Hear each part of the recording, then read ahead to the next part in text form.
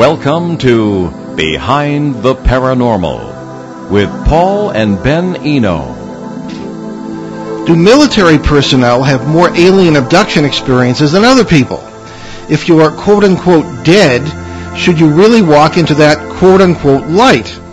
Can a car be haunted? Hello and welcome to the 774th edition of Behind the Paranormal with Paul and Ben Eno here on WOON 1240 AM and 99.3 FM, and this is our 11th year on the air. I'm Ben, and those diverse questions came from my co-host, partner in the paranormal, and dad, Paul. Today we bring you the second of two back-to-back open line shows with our special guest co-host, Shane Searway. Thanks, Ben. It's great to be back for a second week in a row. And if you'd like to be part of the show today, call us at 401-766-1240 from anywhere, or email Paul at behindtheparanormal.com. Okay, well, let's hurl ourselves back into this mountain of emails Back here. into the fray. Yes. Now, we have a special guest calling, special caller calling in momentarily to answer a couple of questions from Peter here, and who is actually from Colombia, South America, who has written in a couple of questions about men in black and alien abduction of military personnel. So we'll wait until our caller, this is her domain. So don't worry, I'm vigilantly staring at the phone. Yes, so please continue. All right. So here's one from. You'll have to vigilantly stare at the questions here. This is from Frank in Wildwood, Missouri. Okie doke. So Frank asks us, this is not a criticism, just a question. You guys claim a 100% success rate in curing parasites. Oh, of course, as soon as I look away, the phone rings. That's right. No. So we'll do it with put your Peter's question on hold, Frank. Very good, yes. We'll wait with bated breath here, Frank. Thank you for writing in. Again, Peter from Colombia, South America has written in reference to close encounters with men in black and alien abduction of military personnel, two different questions. And we have Kathleen Martin, a good friend and very frequent guest calling in, and we'll get her here in a minute. And she has seen these and is going to address. Kathy Martin? Yes. Well, welcome Hello. aboard. Nice to talk to you again. Thank you. Great to be on again. Perfect timing. So we're dealing with Peter's questions. Peter is from Colombia, South America, and he wanted to know about close encounters. Can you share any interesting, perhaps unknown or little-known stories on close encounters with men in black? Take it away, Kathy. It's your domain. Yes. Well, the most interesting story of men in black that I've ever come across involves a case that took place in Oxford, Maine on October 27th, 1975. And it involved two young men. It was 3 o'clock in the morning when they were still up in their trailer home, and they heard a loud crashing sound. They rushed to the window and looked outside, and they saw a police car and a fire truck racing down the road. So they went out to see what was going on. They were not using any light, and momentarily they went racing up in the other direction. So Glenn and David decided to get into their car and drive to a lake where they thought perhaps that the vehicles were going to. And suddenly, while they were driving along, their car started to ascend. And instead of the bumpy New England roads, it became very smooth. They saw a blinding, pulsating white light, and then they saw blue, red, and green lights. And then they were aware that there was a gigantic craft, about the size of a football field, they estimated, above them. They lost 2 to 3 hours of conscious recall. But they found themselves in the middle of a field, and the car windows had been rolled up. Now they were rolled down. The doors had been locked. Now they were unlocked. And they had symptoms, physical symptoms. They were in shock. They couldn't even speak fluently. They went to to one of the boys' parents' homes. Their hands were red and swollen. They had rings around their eyes, and one had a ring around his neck, kind of a yellowish ring.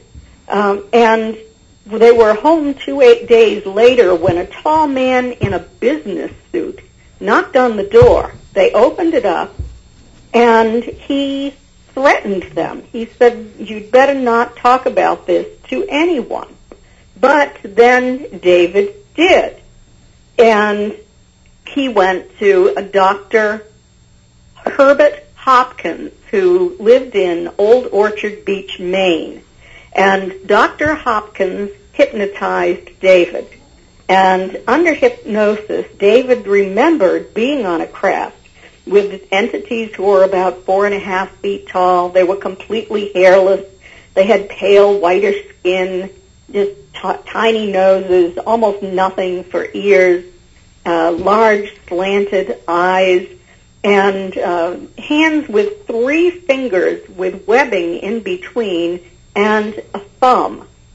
And so Dr. Hopkins had all of the investigation records for these young men and had done the hypnosis. He had the audio of the hypnosis. And one night he was home alone in 1976. This was September 11, 1976, so a little less than a year later, when he received a phone call. The phone call was from a man who claimed that he was the head of a UFO research group in New Jersey. And he asked if he would be able to come and talk to him about this case. So Dr. Hopkins said yes, told him how to find him. And as soon as he hung up the phone, there was a man standing at the door. And he could not understand why this man was at the door so soon. The man was kind of odd looking. He was about 5'6". He was wearing an old-fashioned black suit, black tie, shoes with spats, a derby hat, and gray gloves on his hands. His face was pasty white, and there was absolutely no hair visible on his body. And no hair on his head, no eyelashes, no eyebrows, and he had very tiny, low ears. Something else that was very strange is this little man was wearing red lipstick that came off on the glove when he put it up to his mouth. And he also spoke in a very monotone voice.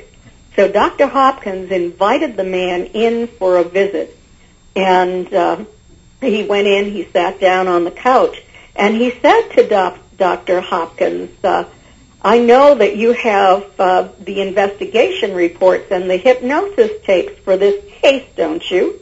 And Dr. Hopkins said, yes, I do. So the man said to him, well, I know you have 2 coins in your pocket, don't you? And Dr. Hopkins reached into his pocket and he said, yes, I have 2 coins in here. And he said, put one back and just hold the penny in your hand. And so Hopkins did, and he held his hand in an outstretched fashion. And this entity looked at that coin and turned it from copper to silver color, and then to blue. And then the edges of the coin became fuzzy, and then the coin vanished. And Dr. Hopkins said, well, that's a pretty good magic trick. How did you do that? I want my penny back. And the strange little man said, it will never be seen on this plane again. And then he threatened Dr. Hopkins. He said, well, you know that Barney Hill died, don't you? And Dr. Hopkins said, yes, I think he had a heart attack, which is wrong. He was incorrect. It was a cerebral hemorrhage. Yeah, it was your uncle. It was my uncle, yes.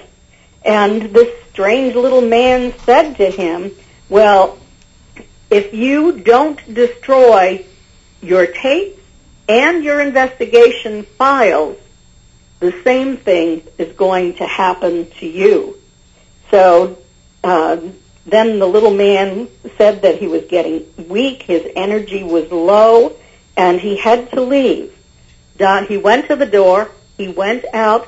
Dr. Hopkins saw a bright flash of white light, and the man simply disappeared.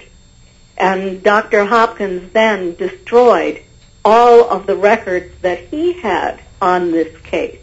But my aunt, Betty Hill, heard about it, and she went up and she interviewed Dr. Hopkins and wrote down everything that he said pertaining to this Men in Black experience. So it was very bizarre, very threatening, of course, and so Dr. Hopkins gave up his interest in that case completely. Pretty amazing.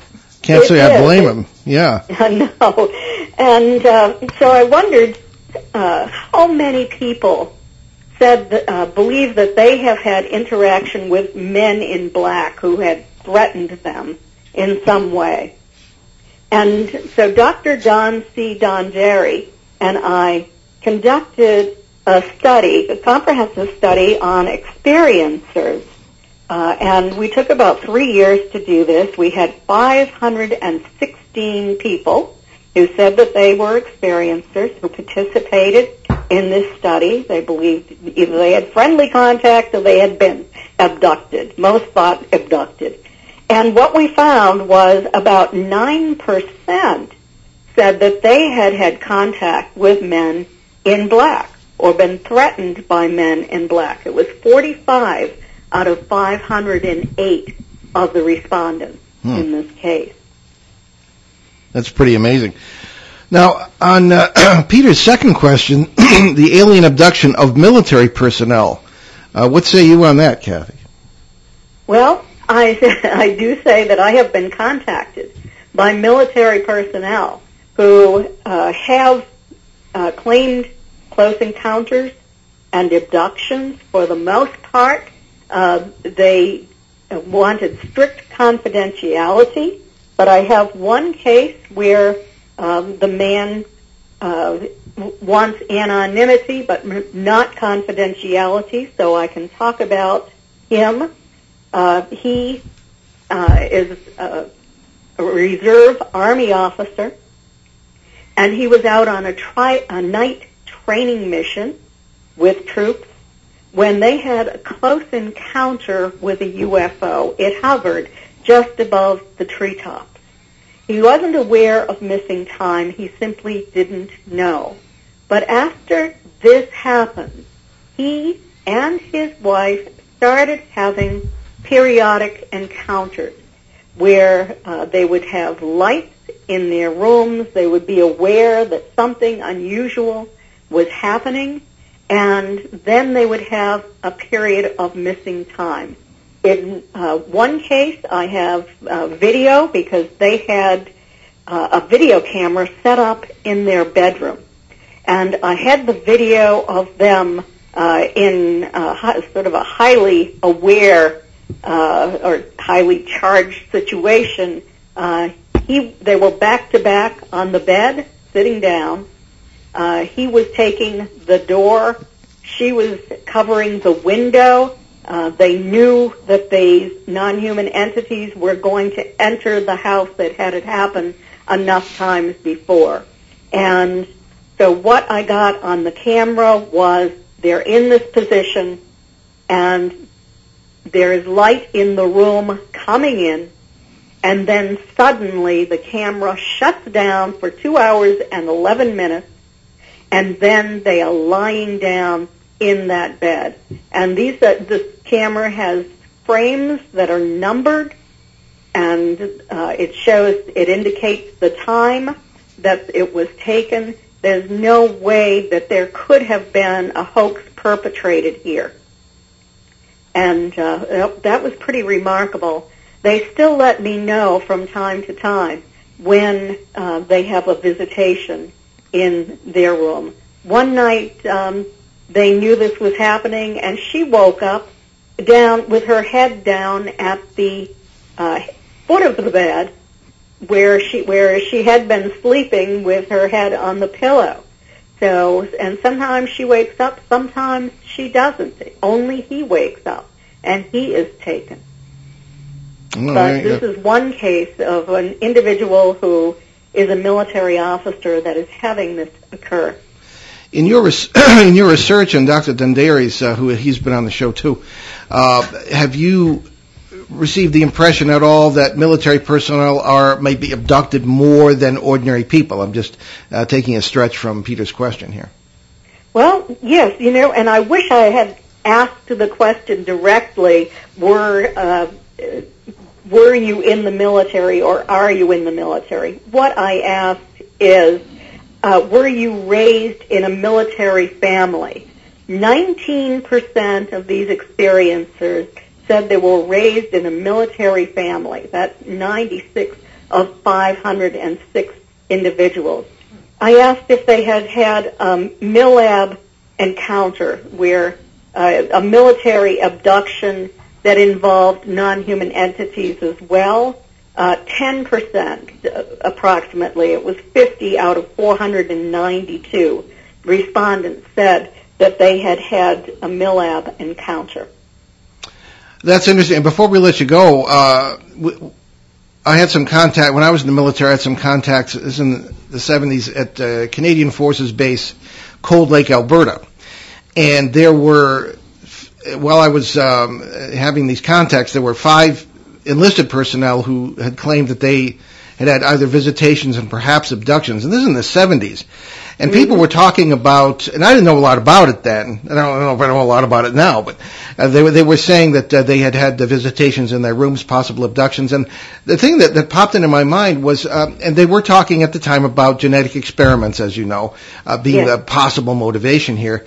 And I'm thinking military personnel would presumably be physically fit, mentally strong, I mean, theoretically, and that I wonder if that might have been a reason. What say you? Well, they might have made very good specimens. Yeah, but I didn't find out much about it at the time, and it was a long time ago. But okay, we're going to move on to some other questions. But Kathy, you are indispensable. Thank you so much for calling in. Well, thank you for having me again. It was my pleasure. We'll have you back very soon. Okay. Okay, bye-bye. All right, then. All right, thank you, Peter, for writing in those very interesting questions. And, okay, let's get back to poor Frank from Wildwood, Missouri here. We can... Alrighty, let us with that one. Take a look. So again, Frank from Wildwood, Missouri writes to us, this is not a criticism, just a question. You guys claim a 100% success rate in curing parasites, but what happens if people do not cooperate with you? Okay. Well, I don't know. I never claimed 100% success rate on anything. However, actually, I think what's that? I need that still. There's another question on there. Sorry, I gave that to you. Okay. Shane, however, has a remarkable success rate with his particular approach to negative cases. So, Shane, if you want to take that one, if people don't cooperate, what happens then? That's only happened once, but yeah, out of all the people I've helped over the years, I've been able to help every single one of them except for one because he wasn't willing to listen. It was a gentleman in New Hampshire, which you're familiar with, and he basically was being attacked by something. His cat was being attacked, and he reached out to a friend of ours who then turned it over to me, and he thought, he's part Native American, so he tried smudging and stuff like that. He said many pounds of sage he burnt in his house, and it's a lot of sage. Yeah, and it was just getting worse and worse and worse. So he thought that's what we're going to do. That he thought that was the only way you're going to get rid of it. And I tried to tell him that's just a tool, that's just a tactic, but we deal with it directly, and we're going to identify the root cause, and we're going to manipulate those mechanics, and we're going to get rid of it. And he just didn't get it. He just, he thought it was going to be dancing around with feathers and smudge sticks, and that's how we were going to get rid of it. And so when I tried to explain the mechanics to him, he just didn't have the capacity to understand the science behind what I was trying to tell him.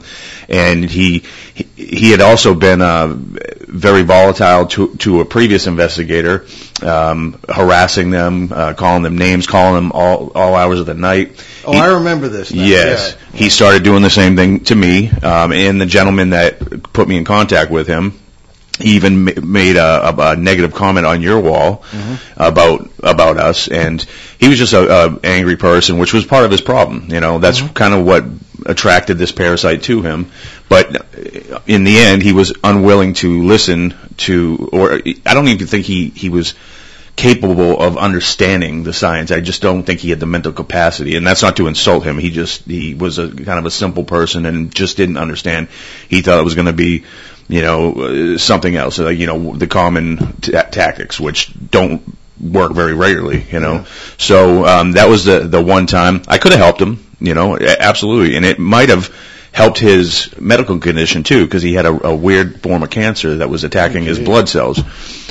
So, and we find we get rid of the parasite, a lot of times people's conditions improve or disappear, and he just wasn't willing to listen to a new idea. So that was the one time where, and that was a great question by this listener, because most of the time I have various different ways to get people to open up about my very unique way of dealing with the parasites, and usually it works. People will open up and listen and follow the direction, but this gentleman wasn't willing to do that. So. Yeah.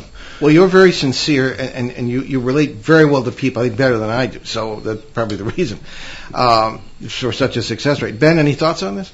I always think it's interesting how other approaches, like the pop paranormal kind of like approaches, are basically like, all right, cool, we're going to cure this by doing some sort of ritual we don't really understand, and so it's seen as being mystical, but without the mysticism in it. It's basically just like, it's like if somebody, I'm trying to think of a good example. You fix up a car. Looks really great on the outside, but just literally no parts on the inside. Like, all you do is just throw on a fresh coat of paint. You're like, okay, cool, done, you're ready to go. And you don't do the hard work, and you don't pay attention to what's really going on. Maybe the issue with the car is there's no engine in it at all. But, fresh coat of paint, it's fine. Yeah, well, that's it. Back in 45 years ago or so, and even to some extent today, I found people want you to come in and just fix the problem, and you can't do that. They have to fix the problem, and you can just point out what it is, maybe, and what they can do. What changed that's feeding it, and this sort of thing, and when, and that sort of thing. Guide them to their own solution, and that's difficult for some people because that's not the way they see it on TV. Right. So I think that's a very good question there. Thank you. So what's our next one there, Ben? Yes, this is from Pastor Joe, who Pastor Joe, I haven't heard from him in a long time. Yeah, it's actually what he starts off with. So, hey guys, it's been a few years since I last wrote in. So he hops right into it by saying, from my point of view and many others, we are in the end times. But Paul, with your varied seminary background, you have a different point of view, and I have to say, make points and ask questions that sometimes make me uncomfortable, especially when it comes to Bible translations. Don't you feel the increased, quote, parasite, unquote, activity you talk about in the natural disasters and all the negative things that are happening are leading up to something like the Bible has predicted? Oh, good grief, that's very complicated. Well, we have a couple minutes to our break if you want to get... Yeah, right, 2 minutes, we can do it. Take some time and kind of... Yeah, 50 words or less.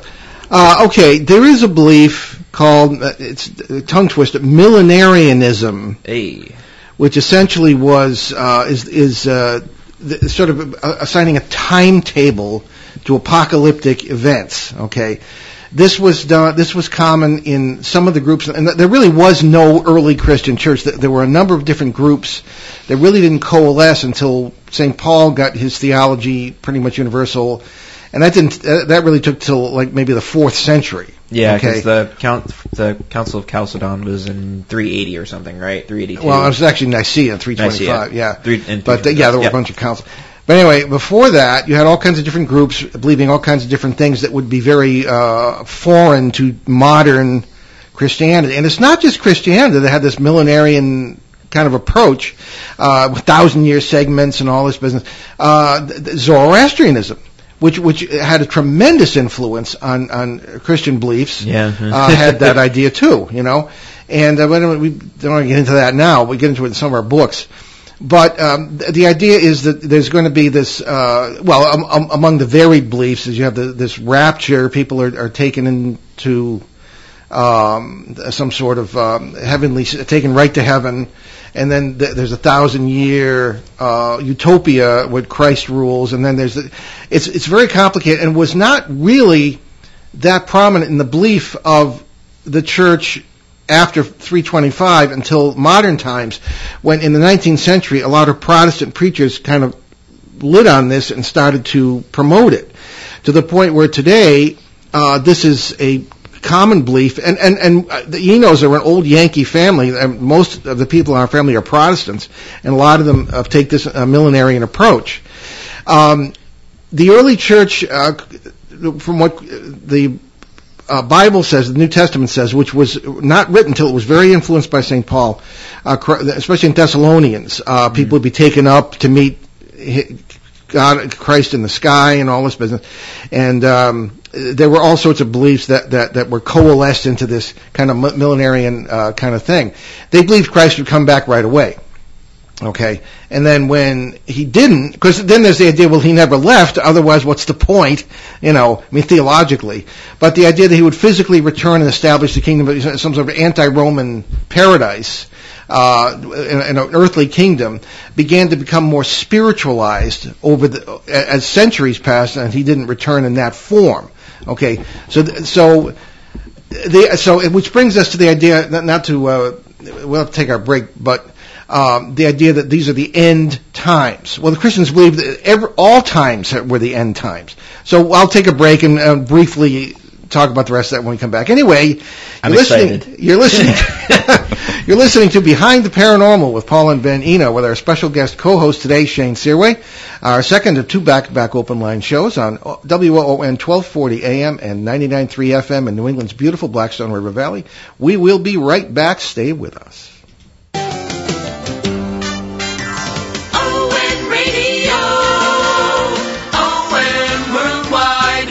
Hi, Parrot Heads. This is Joe Callahan, your maitre d' in the Tiki Bar every Tuesday night from 6 to 7. 1 full hour of nothing but Jimmy Buffett music. The Tiki Bar is brought to you by attorney Bob Lauder and by the Carew Investment Group. ON Radio, ON Worldwide.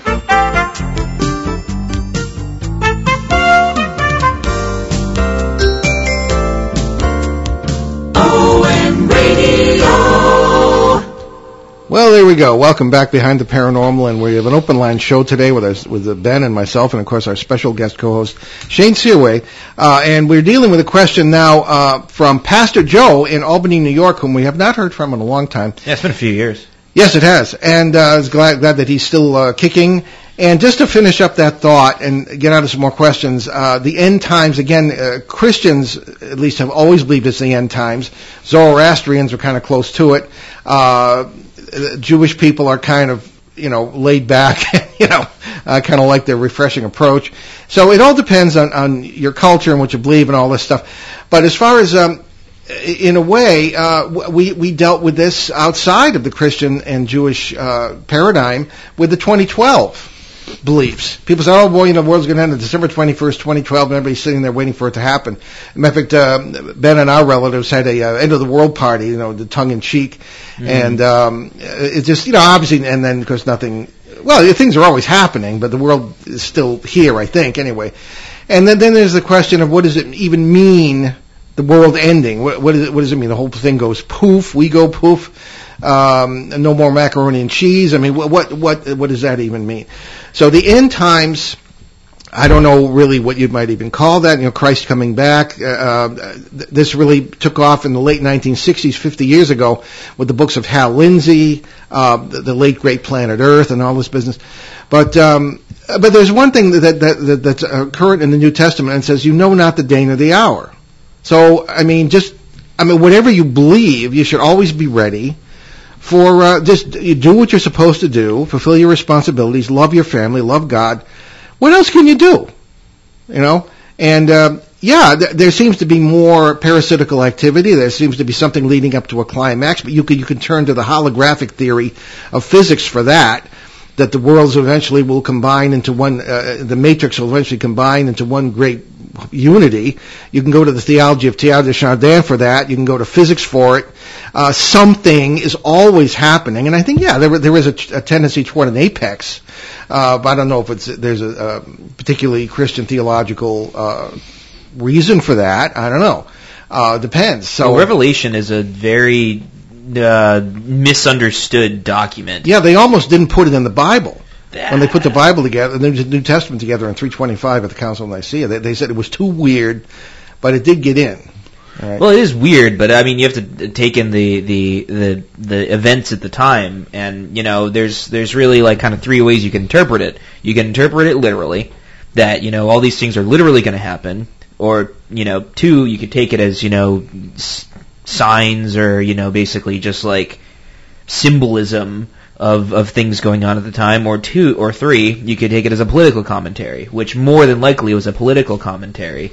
Because, because exactly. St. John was exiled to the Isle of Patmos. Yeah, so I mean, of course he hated like Nero and like. Yeah, well, if he even wrote it, he would have been in his 90s. But it's possible. Supposedly he dictated. But a lot of the stuff, there were references in the Old Testament prophets that people say, it's thousands of years in the future, referring to us, but it's actually believed it really referred to King Hezekiah in the last centuries BC, and then you ended up with things that referred to the Roman sack of Jerusalem in 70 AD when the rebellion was taking. I mean, these are all things that have very probably occurred long time ago. Now, I don't know, maybe not, but the idea that they'd be talking about our time thousands of years later, and then in the year 1000 AD, everybody freaked, and not everybody, but a lot of people headed for the hills because 1000 had to be the magic number, and it was just a number assigned by people. Yeah. I don't know, Shane, do you want to get in on this? Yeah. The problem I have with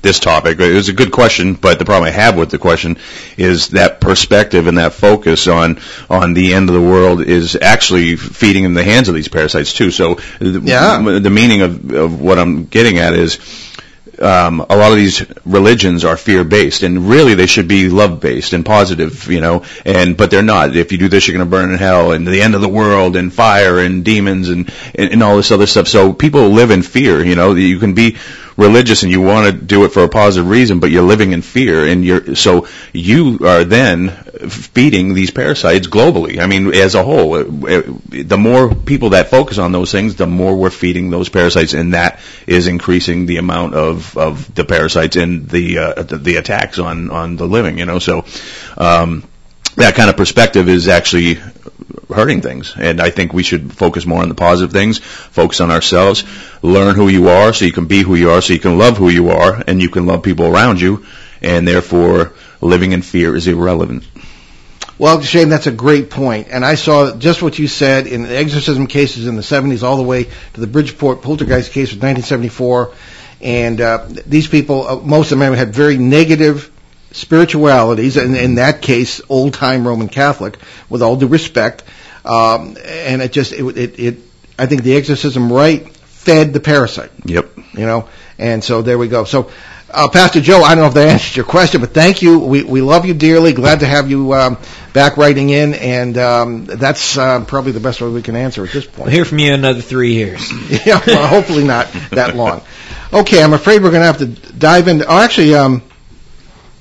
All right, well, let's take one or two more from Facebook before if we have time to get into some of the longer emails here.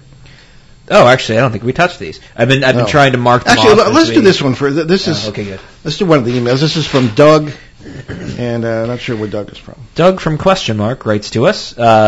Greetings, gentlemen. I recently purchased a second-hand copy or a second-hand couch from a local thrift store. At approximately the same time, I began to notice a floral scent in my house. The couch itself has no odor whatsoever. Also, the flowery scent comes and goes at random. I'm not one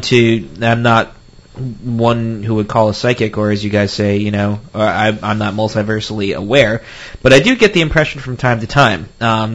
In this case, I have the impression that I'm sharing the same space with a Hispanic woman in her mid-50s.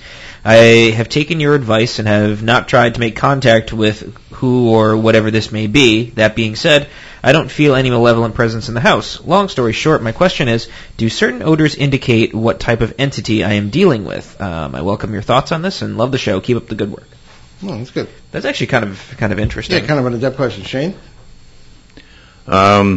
I've never really found anything solid when it comes to that topic. I mean, smells do. Of course, that happens. But as far as a piece of furniture or something like that, being associated with it, I really never solidly ran into something like that. I mean, where it's been suspected, but usually it was an object that somebody bought that they knew it belonged to somebody that had passed away, so I had more of a psychological effect on them. They thought they were seeing things, but it was more their attention on the fact that they thought maybe something was attached to it and something did pop in, like a parasite, to play on that. But I have really nothing to speak on as far as is what he's saying. Well, actually, I have run into this quite a few times, actually. The aroma thing, particularly. The cigar smell, the pipe the smell. cigar, the I have pipe, too. everything else. Now, one thing I should bear in mind, when we first moved into our house, this is maybe 22 years ago in Woonsocket, Rhode Island, there was, it was an older house, but over 100 years old, and there was a carpet that we have yet to replace. Just getting around to it. And when it was really damp, you'd smell a cigarette smell, okay? And nobody in our family smokes. We don't have it anymore, but I think it was just, the dampness before we did some work on the house was maybe bringing that out.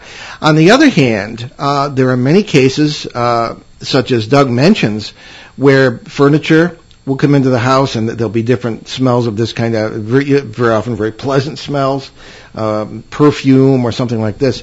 And in my pet theory is that these objects were part of someone, or are part of someone's life in the multiverse, and all things being simultaneous in the multiverse, I refer to as a consciousness wave, is intersecting with your consciousness wave. And someone probably loved this couch, maybe sat on it all the time, used it, and it was part of their lives, and now it's part of your life, so you're going to share part of their life. So one of the manifestations of this could very well be the aroma that Doug mentions. I think it might be as simple as that. I remember I was on the Curses of New England, which was a film, oh golly, that's 2002. And we went to Newport, and I'm walking around the cemetery with the camera crew, and the producer was not pleased with my approach to these phenomena. She asked me different, spooky ghost things that happen around that area, and I'd say, well, the multiverse, you get this, and I said, oh my God. And the famous suit of armor in one of the Newport mansions, haunted suit of armor, came up, and I gave that explanation. And when the show came out, I had like a minute of FaceTime. The producers just did not like the fact that I was not dealing with what Ben would say are spooky, scary skeletons. Right. So, but I think the science, or some might say pseudoscience, is twice as interesting as the superstition on this stuff. So I think it's very possible that you have a quote unquote, I don't know, a haunted couch, as in our initial question, but something that may have a paranormal component in there. Yeah, I've had that, like the same. I've had this reported to me a bunch of times from people, homes I've investigated, but I've never actually experienced what they were reporting to me. So, but if I had to theorize or take a swing at it, it'd be exactly what you just described. Well, I think another aspect of Doug's question is dealing with an entity or not. Probably not. Right. I would say it's just an intersect, a minor overwash, we might call it. I would say to continue doing what you're doing is very wise, not paying too much attention to it, not attempting to communicate, because everything being simultaneous, we're sharing space with everybody, everywhere, pretty much all the time. Anyway, and I would say just to take it in an easygoing manner and do what you're doing right now, Doug, and I think that's fine. But, keep us posted if anything else gets interesting. Yeah, and if you give it too much attention, if it's always playing in your internal dialogue on there's something attached to this couch or something and you're always thinking about it, you just may very well attract a parasite. So just roll on and just... Yeah, exactly. Well, when you've got these intersect points, that's not the only thing that you're intersecting with. There could be other things that... So it's just, as in life in general, keep it positive. Do what you're supposed to do. Love your family, and just keep it as we say, positive. Okay, so let's. All right, here's another question. Ben is doing his producer thing here, so I'll read this. This is from Megan in Rentham, Massachusetts, right in our listening area. Is it possible for a car or other inanimate object to be haunted? I heard you on TV talking about the haunted suit of armor in Newport.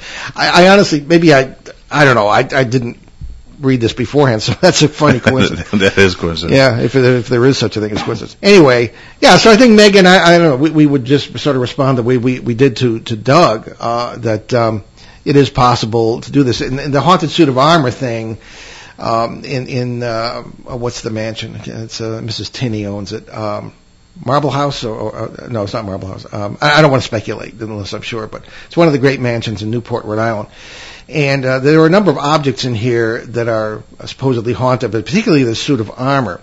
The suit of armor in question was pretty much decorative, not aware that it was used in the Crusades or anything. So there wouldn't be too many negative warlike aspects to it as far as I'm aware.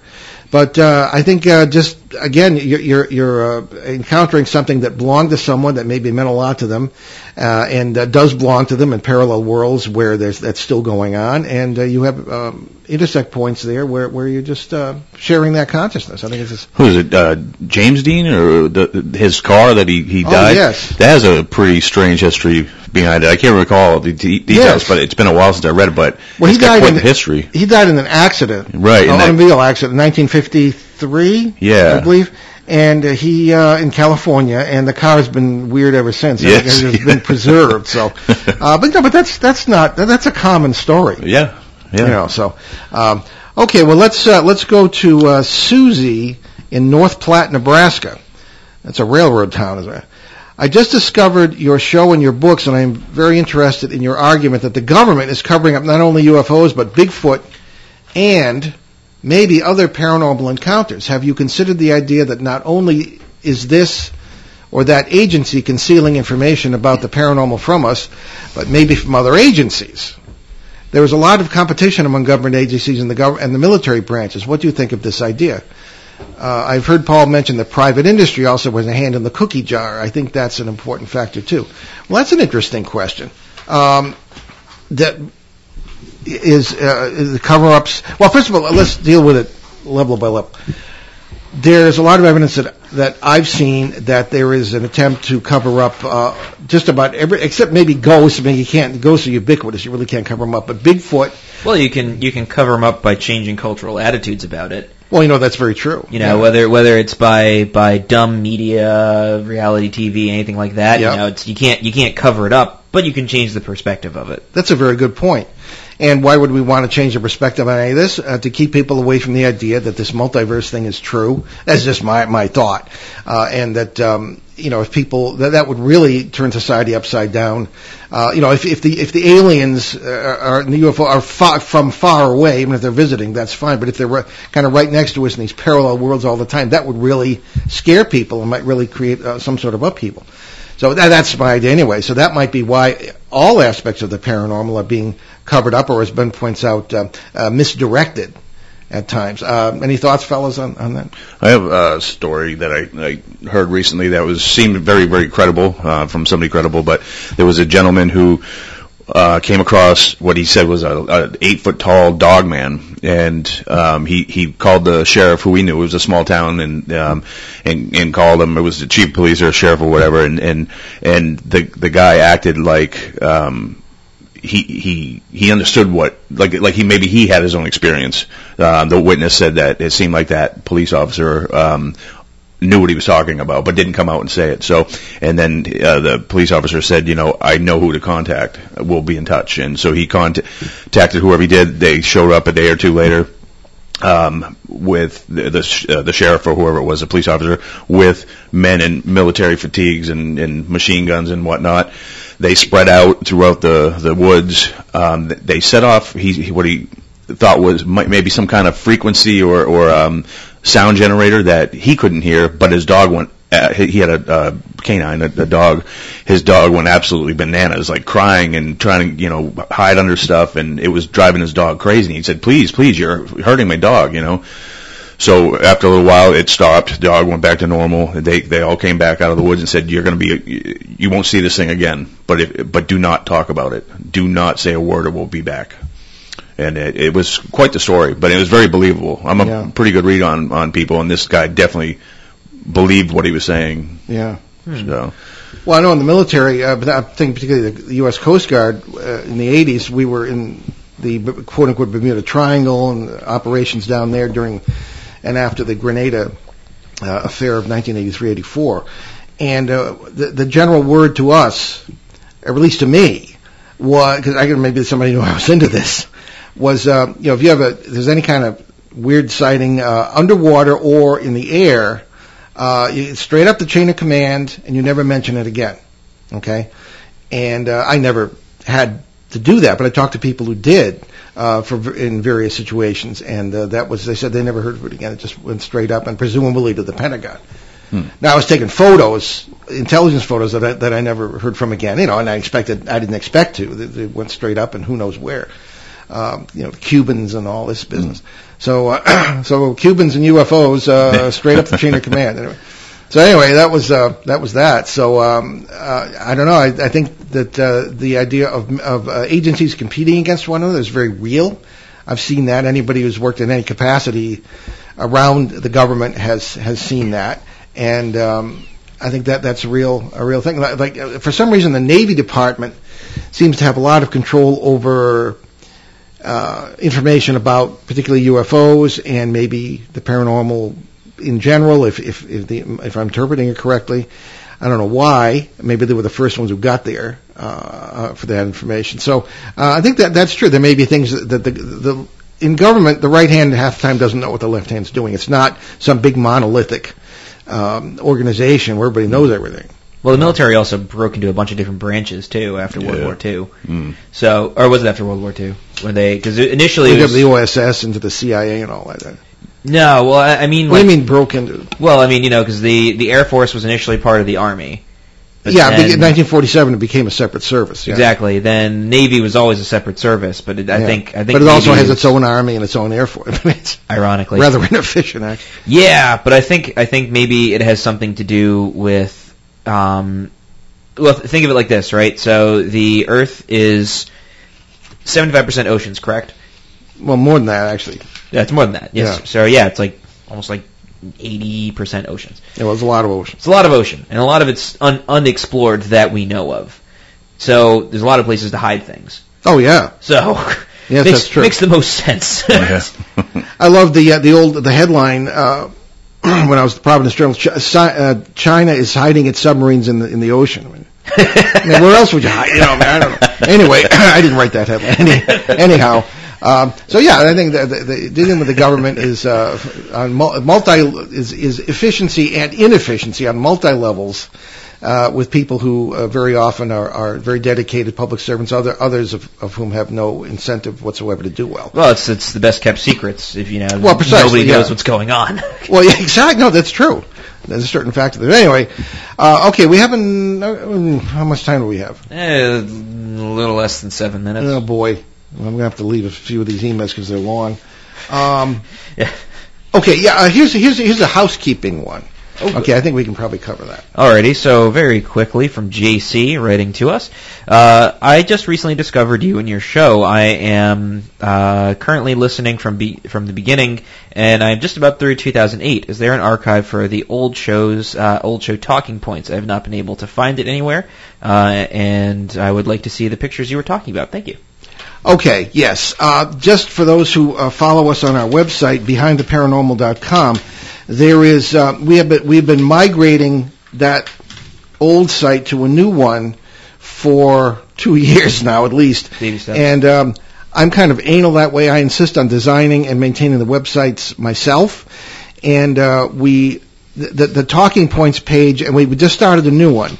If there are any, it's very difficult to talk about photos on the radio, and we can show them if people are watching on a device that gets the in-studio video feed. Yeah, that's the problem. But if you're just listening on a radio, you can't see it. So we put it on a talking points page, and with the photos or the books, the authors, anything like that, incidents or things, news reports.